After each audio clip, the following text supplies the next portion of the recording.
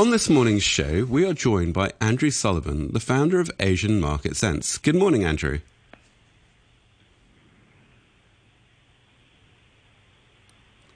Andrew? Hello? Yes. Good morning. Hi, how are you? And we're also joined by Ben Emons, who's Principal and Senior Portfolio Manager at NewEdge Wealth. Good morning, Ben.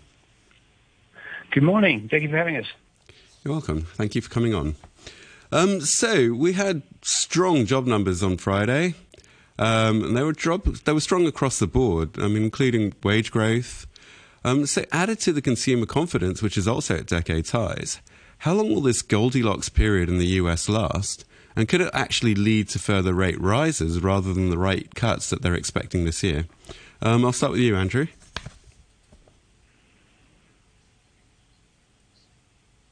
Can't really hear Andrew. So I'll start with you then, Ben, while we sort out technical issues with Andrew.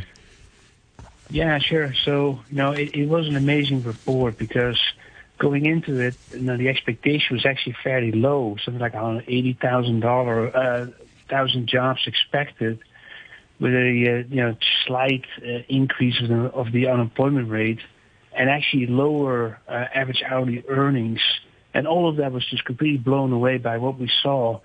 And I think this is one of those classic, game-changing type of reports, right? Like, so last year we had a stronger than expected economy, a lot of talk about recessions at the beginning of the year that were completely diffused as we went on through the year. We finished the year kind of on a slow foot because of a lot of activity in the summer. But then only in December to just start to slowly accelerate again. And the markets were obviously up a lot and people pricing in rate cuts and a lot of euphoria. And I think it's having a spillover effect to the jobs market. Suddenly you're seeing the economy take off again, lots of hiring now. There may be seasonality, there may be other specific quirks, but that's always in the case of the BLS and the way it calculates the payroll report. There's two types of surveys in there, household survey and establishment survey. But that's all a bit, I think, statistic and doom talk. If you really look into this report, this is really strong data, and it's actually across the board. And importantly, very cyclically sensitive sectors like not only construction, but private services, as an example, financial services, was all up. So it shows to me that we're back to acceleration, and the most real-time indicator we have in the U.S. is this GDP Now number that's put out by the Atlanta Fed that's becoming more and more accurate of predicting where the economy is right now. And we're running at 4.2% again of real GDP. So this jobs report really speaks to that. So I think taking that to the Fed and rate hikes and cuts, clearly there's no need for a rate cut. And, Powell was just interviewed on CBS 60 Minutes, reiterating that message. And we think that probably after that, it's still somewhat questionable if you maintain this sort of job momentum. Next report may not be as strong as this one, but it does show a lot of momentum in the economy. And an economy that grows at 4.2%, and that's really strong, right? So yields should be higher, and rate cuts are not really on the table right now. So I think it will not be until the summer before the Fed can actually decide if it can actually cut rates altogether. Hopefully we've got Andrew back. So, Andrew, I'm not sure if you heard the question, but to summarise it, it's basically we've had strong job numbers, strong wage growth in the US. We've also had consumer confidence at decades highs. So it's about the Goldilocks period. How long will it last? And whether this might prompt rate rises rather than rate cuts. So, Andrew, over to you. Andrew. Indicated. Still not. Can you still not hear me? No, I can hear you now. We've got you back. Great. Okay. Sorry about that. What Ben said, I think, is basically correct. And the Fed has indicated for some time that it expects rates to be higher for longer. It's only been the market that's been hoping for these rate cuts. And I think Powell has said, that he thinks we're at the peak of rates. He thinks that he can hold them here without having to go any higher and maintain this, as you say, this Goldilocks scenario. And the economy keeps going. That would be his ideal.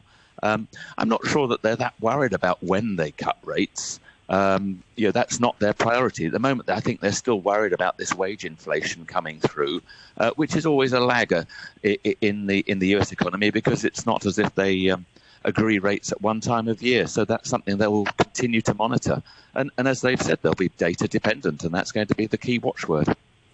But then what data do they actually look at? I mean, everyone keeps focusing on, say, just some headline CPI numbers, but my understanding is they're actually more focused on these wage numbers and other factors rather than just a pure headline CPI number. So if the wage growth is now running at, say, 4.5%, as it was in January, do they then start getting concerned? Or is this a situation where if we can get wage growth at 4.5%, CPI, say, at 2.2, 2.3, we're actually getting real wage growth of 2.5%. That's actually ideal for them, and therefore we just leave things as they are. Or do they start thinking, okay, wage growth is getting too frothy, let's start raising rates again? Andrew? I think the fact is that a number of the auto workers pay negotiations came out with a much higher rate of increase than people were expecting, but that reflects a lag of not seeing wage rises for a couple of years.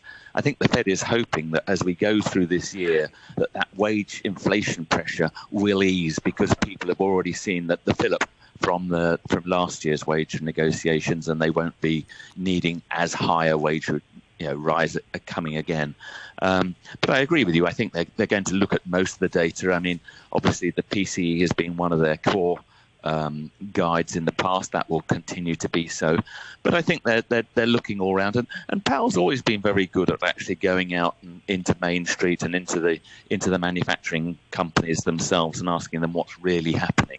So I think that's going to continue.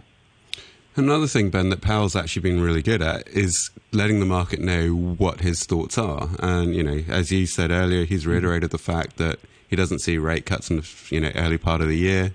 And yet the market had been trying to price it. So what was behind the fact the market was trying to price it, even though Powell has been pretty steadfast in the fact that rate cuts are not going to be cut very soon, or rates are not going to be cut very soon? Yeah, for that we have to take a couple of steps back in time, because just in all earnest, the discussion of rate cuts really started late summer. Bostic from the Atlanta Fed, he's sort of let's say kind of a messenger of the FOMC. He comes out, starts talking about something that is something that they will do later on. Like for example, in the past, he was the first one to say the Fed should start tapering QE. This was in early 2021. Indeed, they did it at the end of 2021. They started doing that at a faster pace, and there was a big change, right, from at that point in time we were there. And this time, there's some other instances with Bostic, but this time he did the same thing. And then Williams picked up on that. He's from the New York Fed, and he started to put a framework around it, like, well, how can we cut rates in a strong economy? He made that analysis of comparing inflation to where the funds rate is. And what then happened was we had this really soft print of CPI in October, where particularly the rent component was falling. And that triggered really a lot of market expectations that, hey, Fed, you're really getting there. You're getting there maybe sooner. People started looking at 3-month and 6-month annualized CPI rates and start to see that they're getting closer to the Fed's target. So a lot of people making this analysis that the Fed is already there, therefore could start cutting rates. And then you had Chris Waller, who's on the board of the Fed. He really threw some gas on the fire in November, basically alluding that they could cut rates within the next few months from that time frame, right? So 3 to 5, 6 months from there. Now then everything went very haywire. And then he had Powell as the last one in December, indicating that they were discussing a rate cut. And so now we're here with an economy that's actually during that time again accelerated without the Fed doing anything, right? They have not even cut rates. But all that happens is the stock market has obviously rallied quite significantly on rate cut speculation and the tech story, and the job market is firming up again. So I think the rate cut is still a discussion. It's not an action.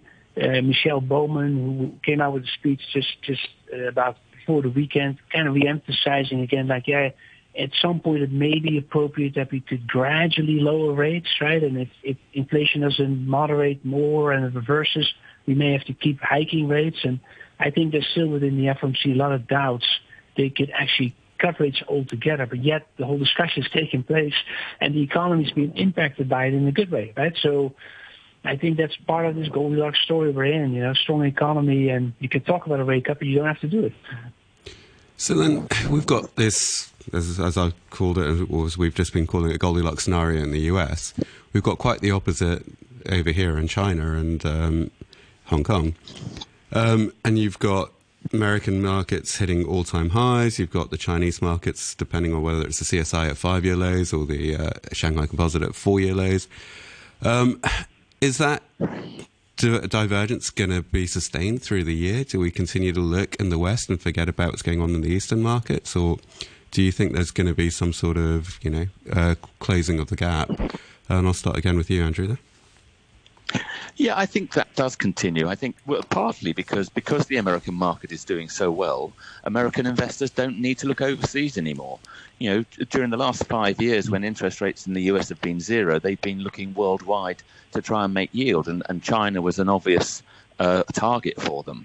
For those that do want to go overseas, then there are better, safer markets. Japan and India are looking much more attractive, although India is expensive. But for a lot of Americans, the default will be to stay at home whilst the American markets are doing so well. There is no need for them to go overseas. And they are equally worried, by the sort of statements that Trump makes about more tariffs on China if he gets elected. Just raising those political tensions. And that means that's going to stay with us through the year until we get the US election out of the way. Ben? Yeah, I echo that, and the political environment in the United States is certainly more and more becoming even more anti-China than we already are having currently. Right? We've never changed the tariffs that Trump put in place. As an example, we kept negotiating with it, but they were supposed to expire earlier last year, and it never happened because there's a lot of technology protection here now with the CHIPS Act that we've now really enacting, and we're giving the U.S. companies as of March specific credits for starting to, basically start production of chips in the United States. So there's a lot of that sort of political focus, and that chips investment and semi-investment here in the U.S. is driving all this capital in here, right? Because we have a huge base here in terms of technology and innovation, and I think that is part of that divergent story, as Andrew says. So it's very hard to stop now the investment into U.S. technology. On top of it, that we have AI, right, which is really now by NVIDIA being basically explained as a sovereign AI, that it really benefits the U.S. government. And so more investment will happen, right? So it's I think, therefore, very hard for China to catch up with U.S. markets, even though it's trying to continue to do so, right, by stimulating investment in its market and even using, well, hasn't done yet QE, but it's sort of trying to do something in that direction with buying potentially stocks again to the national team. Either way, I think it's going to be a divergence for some time. The only way that could actually truly close if China were actually start to accelerate in growth, and that too is being challenged because the pandemic has shut things off so much. It just takes them much longer to come back online. So maybe China is a story that's not for this year, but next year. But that could be the case, despite if Trump is the next president, that these tariffs will be much higher against China, with even more retaliation. Nonetheless, China could still grow quite fast, take a very different economy and stuff there. But it's like Russia, big story out there now that Russia actually, despite everything, be really growing really fast, one of the fastest growing economies in the world. So China can very much achieve that again, even without the U.S. But I think it's a story for next year. All right. Andrew, in one word, because we've got about 10 seconds, does Trump come in and does he actually place a 50% tariff or 60% tariff on China goods? I rather hope that he doesn't at this stage. I mean... All right. Okay. Well, unfortunately, that is all the time that we have for today. So I'd like to thank Andrew Sullivan, the founder of Asian Market Sense, and Ben Emons, who's Principal and Senior Portfolio Manager at NewEdge Wealth, for coming on. Thank you.